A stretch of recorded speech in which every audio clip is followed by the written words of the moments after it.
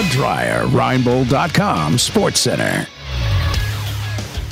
Baseball tonight, the White Sox open up a 4-game series in Cleveland against the Indians. Jeff Samardzija will go to the bump for Chicago, while Cleveland will counter with Trevor Bauer. First pitch there is set for 7:10.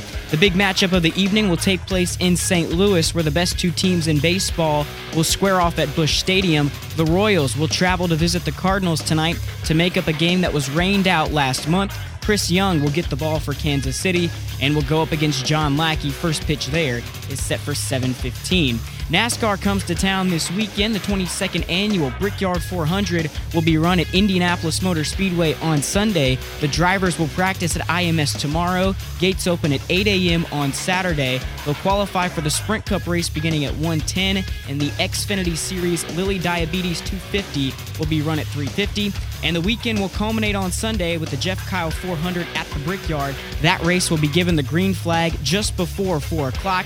The big storyline this year revolves around Jeff Gordon. Running for the final time at Indianapolis, Gordon has won 5 times at the Brickyard. From the DryerRhineBowl.com SportsCenter, I'm Peter Hood.